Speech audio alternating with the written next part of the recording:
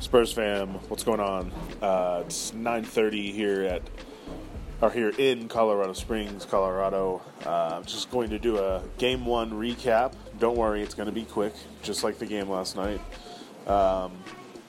Just some of my takeaways from the game. One, too many turnovers. Against a team like Golden State, you really can't mess around. They're just too good from the perimeter. They take care of their business on the defensive end, and if you're getting easy points in transition off stupid turnovers and throwing the ball out of bounds, we look so sloppy coming out of the gate. So that was not a good look.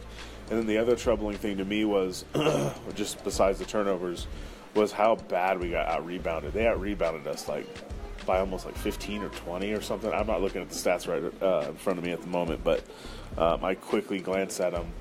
And then really no one had a good shooting night. I think we shot right around low 40s, 42% or so for the game, which is not, it's okay, but you're going to have to be doing something really spectacular on the defensive end if that's the way you're going to score. So we scored 92 points for the game.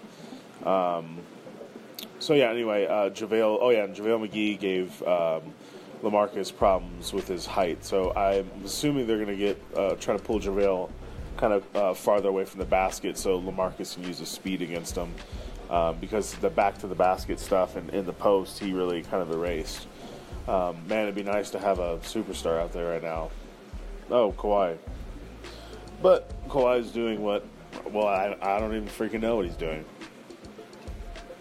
No one does. But anyway, at any rate, we just dropped the ball yesterday. I think we shot about 40% for three, which is good. But, just too many stupid turnovers. And then to their credit, Klay Thompson and Kevin Durant played really well.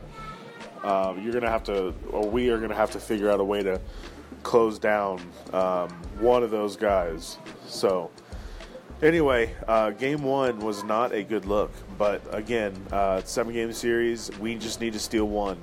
So Game 2 becomes really important. And maybe because of the way they just beat us, they come out in kind of a cocky lull. And we can jump out and grab a lead and kind of try to hold on to it. So, next game, look for the same thing I said from the beginning. And I will say that first half, a lot of the guys that I predicted I thought would have decent games started out playing pretty well. Rudy Gay looked good in the first half. Manu looked good in the first half.